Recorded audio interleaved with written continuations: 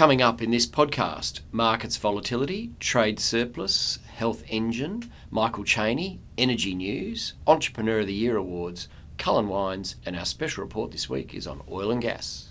Welcome to Mark My Words, the weekly podcast from Business News, with Mark Pownall and Mark Beyer discussing the important business news and data stories from Western Australia. Welcome to our weekly podcast, and welcome Mark Beyer. Mark, a challenging week in the markets. What are the headline numbers?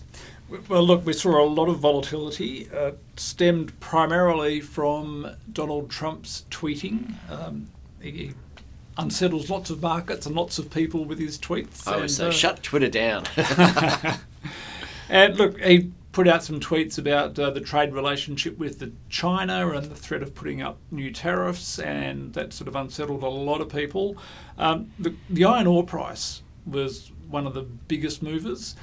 Interesting, because this all happened during the week of diggers and dealers. So many people were focused on gold. And so gold, as usually is the case, was a winner from market volatility. The US dollar gold price went up a bit above $1,500 US. And the Aussie dollar plunged. Plus the Aussie dollar went down a bit, down around, below 68 cents US. So in $8 terms, the gold price is looking fantastic. But the iron ore price, look, it's been sitting around $120 US a tonne, which was a level that surprised everybody. Now down around the mid-90s, $96, $97 a tonne. So a very substantial correction. And if you're an investor in iron ore companies, your share price has taken a big dive.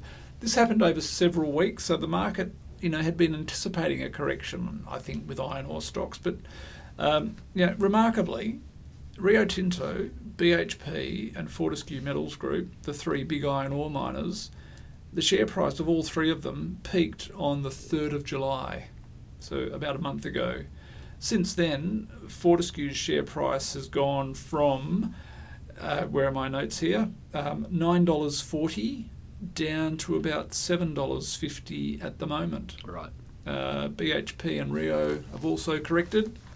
But look, I think important to remember, $96 US a tonne is still a very healthy price for iron ore. Well, it's still way higher than we were anticipating it to be last year, right? Yes, and good money for the iron ore miners, and in no way sort of threatens the viability of what they're doing. There was some of the junior miners who'd been sitting on iron ore prospects and had been dusting them off in recent months. The viability of some of those projects, will once again be called into question. But certainly all the big projects, all the big miners, still roaring ahead, just not making quite as much money as they had been. Yeah, no. And Mark, look, I might just put a plug in here now. We've just done another recording with Mark Barnabar, who's on the board of Fortescue Metals Group. He's also on the board of the Reserve Bank of Australia. I mean, he's giving us his private views on the economy and the market volatility we've had. But we'll be putting that out as a separate podcast, so something to look for our listeners. Just briefly though, he did have some very interesting things to say. Yeah, look, he's got a pretty positive view on the global economy. He talks about how rare it's been for the global economy to ever go into recession. So he's pretty comfortable there. Like many of us, got concerns about the domestic WA economy and the housing market, but still pretty bullish on the mining side. Yeah. Now, Mark, it might seem a little contradictory, but in the same week that we're talking about, global trade ructions and commodity prices falling, we see Australia had a record trade surplus. Well, this is the classic backward-looking indicator. Year to June 30, some sensational numbers on the export front. In the month of June, Australia had a trade surplus of about $8.6 billion, biggest ever. For the year, it was about $50 billion, and a big driver of that was growth in exports. So value of exports out of WA was up by 34%. So very impressive. But look, all the big commodities, iron ore, coal, had record levels. Aluminium, copper did well. The volume of LNG exports is going up. The price of them has come down a bit, but that's still growing in volume terms. But WA exports, $161 billion. Amazing numbers. About half of that goes to China, which sort of feeds into our earlier discussion. And if people want more insight on that, that was something else that Mark Barnaba spoke about. Definitely. But yeah, 50% of our exports to one country. So that's our fortunes are tied up inextricably with China. Now, Mark, the ACCC has had a crack at HealthEngine this week. What are the implications for that business? Yeah, look, HealthEngine has been a great success story out of Western Australia. People talk about tech startups. Now, officially, a lot of people still call them a tech startup, but they've been going a decade. Yeah, and they've had millions invested in them. Well, look, I was just checking the numbers. They've raised about $40 million. Telstra, Seven West Media, Go Capital, other investors have put money into this business. Set up by Marcus Tan and Adam Yap, both 40 under 40 winners. Yeah. They employ about 110 people. So, a very substantial business. Their core service is an online booking service. So they're for doctors and for doctors and other medical practices. Yeah. In fact, they're hooked up to, I read, 70,000 medical practices. Yeah, it's pretty significant. And went through very rapid growth. And I think that's been a contributor. So they've done a couple of things that have got them into this position where the ACCC has now instituted proceedings against them. One was they were selling off customer information to other people like health insurers without proper disclosures. For online advertising purposes and such. That's right. So people were then getting contacted by these other service providers. Oh, right. And saying, well, hang on, where'd you get my details from? Well, it was coming from HealthEngine. And then the other one was editing and selectively publishing customer reviews. So they were publishing the positive news and, in fact, editing customers' comments. So only the good bit went up online, not the bad bits that were in there. Now, Marcus Tan has said, look, they were never meant to be a traditional sort of rating service. They were just trying to provide, helpful information to people. He's also said, look, the growth of the business may have, or certainly did, I think, outpaced their systems and processes. So, they're apologetic. They've already changed the way they're operating, but they've still got a lot to deal with now that the ACCC has commenced these proceedings. Yeah, it's a bit tough, isn't it? I guess that's you encounter a problem and you wear all the bad publicity that comes out of that. Then you change the way you're doing things, and then somewhat belatedly, you then get a regulatory action coming, in the slipstream. Tough one. Look, Marcus is, I think, they're pretty straight business guys, Marcus and Adam. I've met them both and dealt with Marcus many times. So I was a little surprised, but I think that is one of those problems with online businesses and data, which we've seen, Facebook and Google and all those getting caught up in the same kind of thing, that the rules around how you use data are a little bit, well, maybe they're not that loose, but maybe people misinterpret them, I don't know. But anyway, I'm not against a bit of, people realising that we've got to get that right, because people's data is important. Now, Mark, we had a really interesting piece on Michael Chaney and his former executive assistant, Suzanne Ardar, talking about their former working relationship when he was running Wesfarmers and she was his assistant. Now, it was back in the 90s. What did you get from that discussion or that report that we've done? Yep. Well, look, we've included this as part of our, readers will have noticed we've got a new section, each edition of the magazine, focused on schools and issues around managing schools, which in fact are very large businesses in many cases. Absolutely. So the folks at Wesley College, the headmaster there, Ross Barron, and his executive assistant, Anna Sellings, put on a seminar and said, who can we learn from? So they invited Mike Chaney and Suzanne Ardagh. As you say, they were the dynamic team when Mike was running Wesfarmers during that very successful period. And he's suggested that there's actually a lot of parallels between the relationship he had with Suzanne and the relationship that a school principal should have with their assistant. A big part of it was just about the rapport that you need between the two individuals. And I guess you talked about needing to walk a very fine balance. So a good executive assistant is someone who can anticipate the needs of their boss, look after all the logistics that go with a very busy role, and then allow them to actually focus on the important things in their job. One of the other things you talked about was you can't be a barrier. You can't just stop everybody getting to the chief executive. The executive assistant has to be astute enough to know who gets through the door, and then other times when you actually do keep the door locked so they can get on with other things. And also some interesting comments from Suzanne. She talked about taking another role after she finished up with Mike Chaney, where she felt very frustrated because there were all these things that she could see needed to be done, and the person she was working for at that time actually didn't utilise her skills. So, there's sort of a bit of guidance for chief executives out there. Don't take it all on. Make sure you actually get the support, all the support that other people want to give you. No, absolutely. And look, maybe the untold story there is also, the idea of what an executive assistant is, and, Suzanne, who, I see regularly in networking and business circles, has gone on to some really interesting roles. And, she's been a leader here of a not-for-profit. She's, now in the governance and board space in a recruiting business.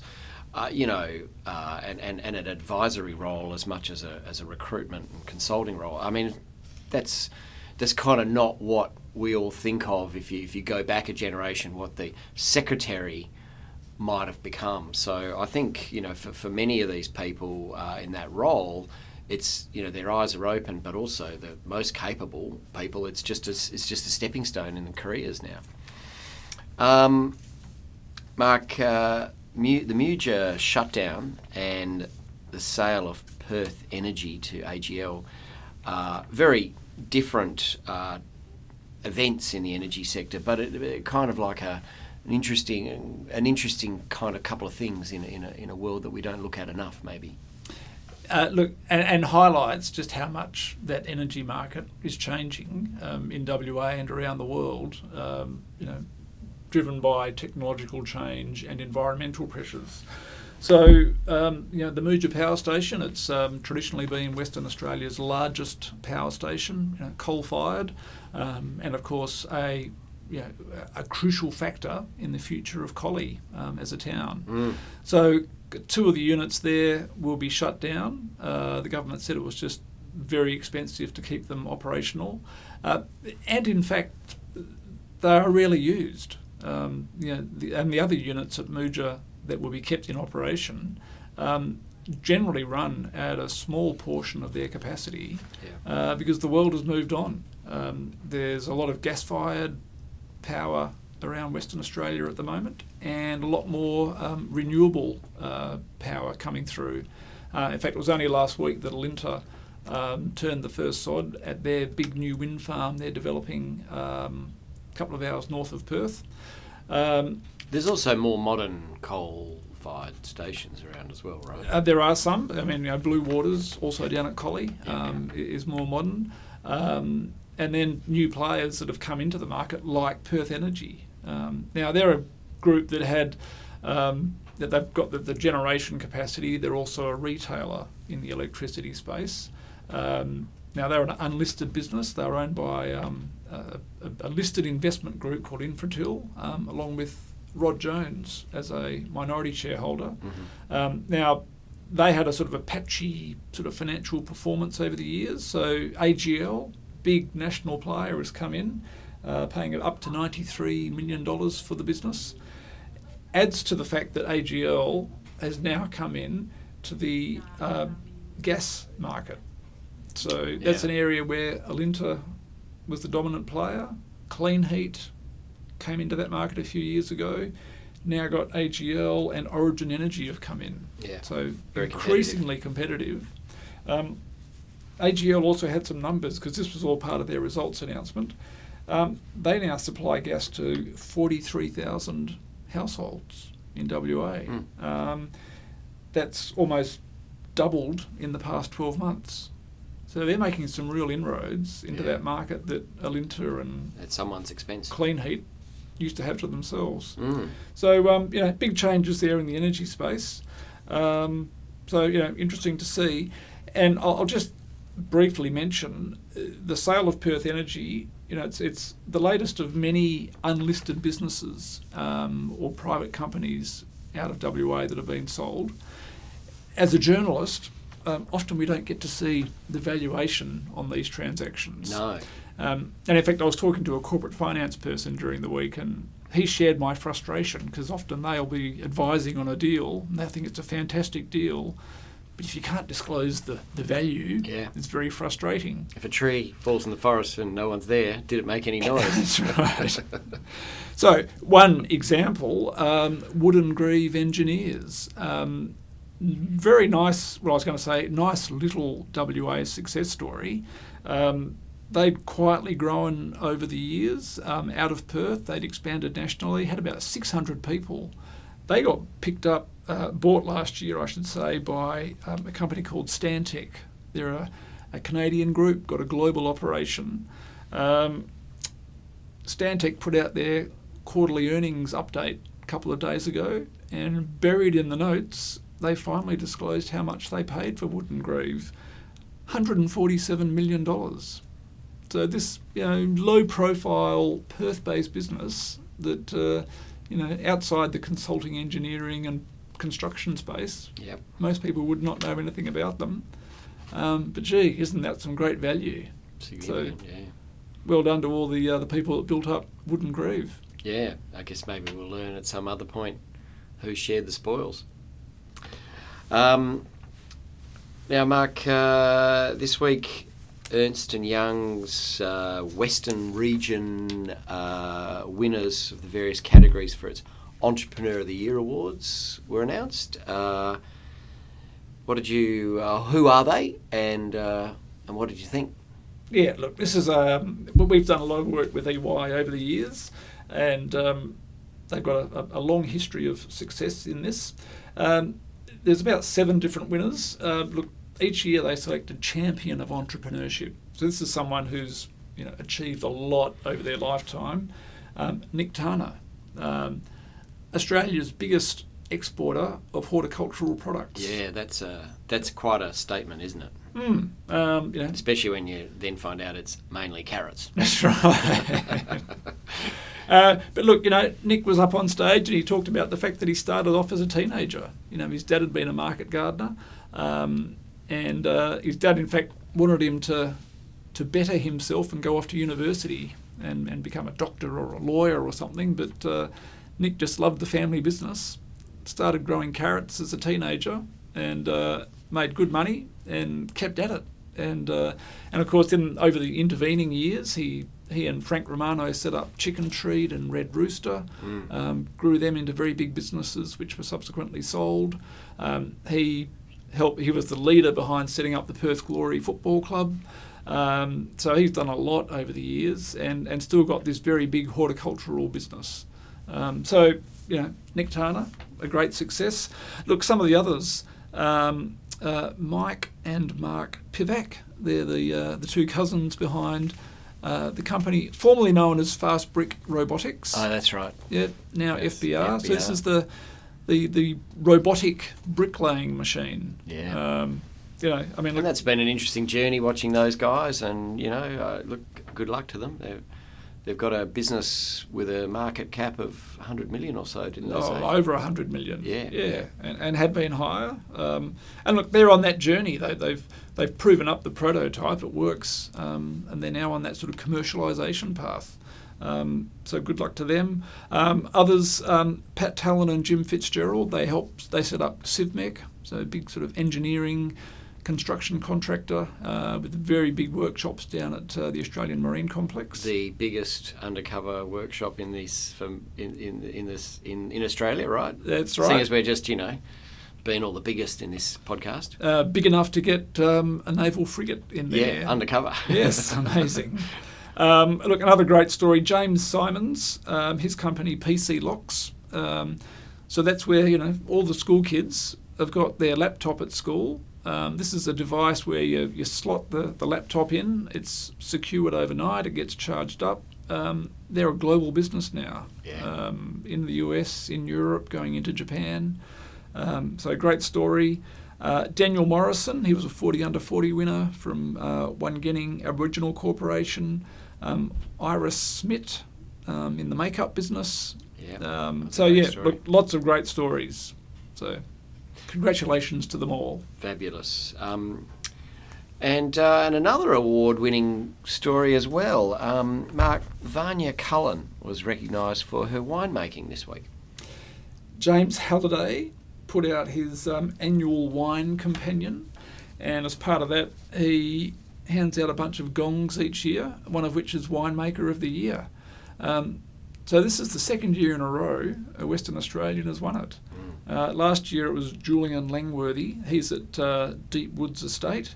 This year, Vanya Cullen of the family business, Cullen Wines. That's right. So, quite outstanding. And in fact, there was a whole bunch of Margaret River wineries that picked up awards during the year. Flowstone Wines, Mosswood, Stella Bella, Deep Woods, all picked up awards in the various sort of varietal categories. And he spoke, very positively about, not just the Chardonnays in particular from Margaret River, but the fortified wines from the Swan Valley, the Shirazes from up in the Perth Hills. So, if you're in the wine business, it was a real pat on the back for what people in WA have achieved.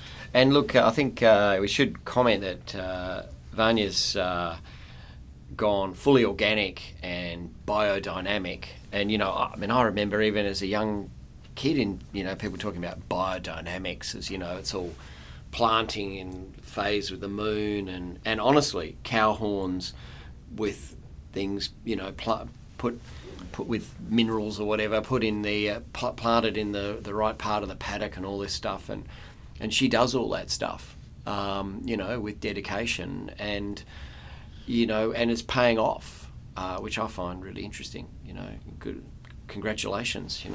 So something that was very, very out there, totally now almost mainstream. Well, becoming more mainstream, but being able to produce the wines that people regard as great under conditions that, previously people used, all sorts of fertilizers because they've got to get these grapes to grow properly, and they're going to use all sorts of other techniques in the winery to preserve the wine and to make it, taste, right. So to go organic and biodynamic is quite challenging because you're leaving a lot of variables to to nature.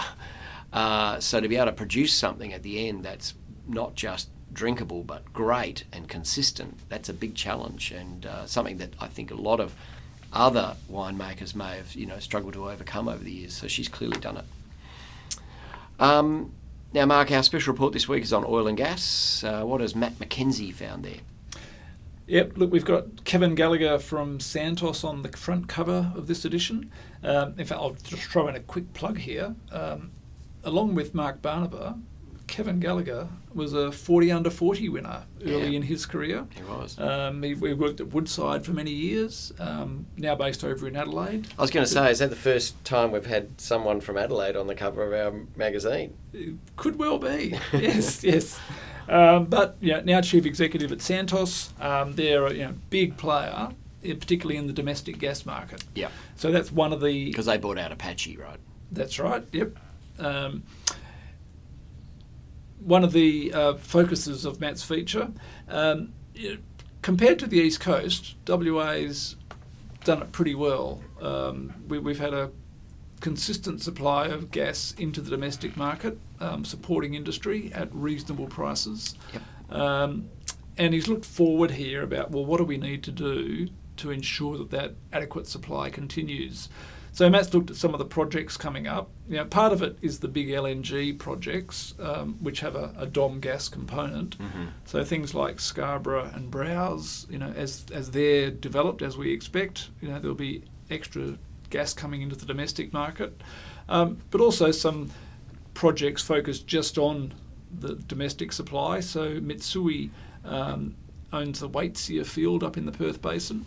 So the overall view is that, given the pipeline of future projects, people looking for gas in the domestic market should be looked after quite well. Yeah.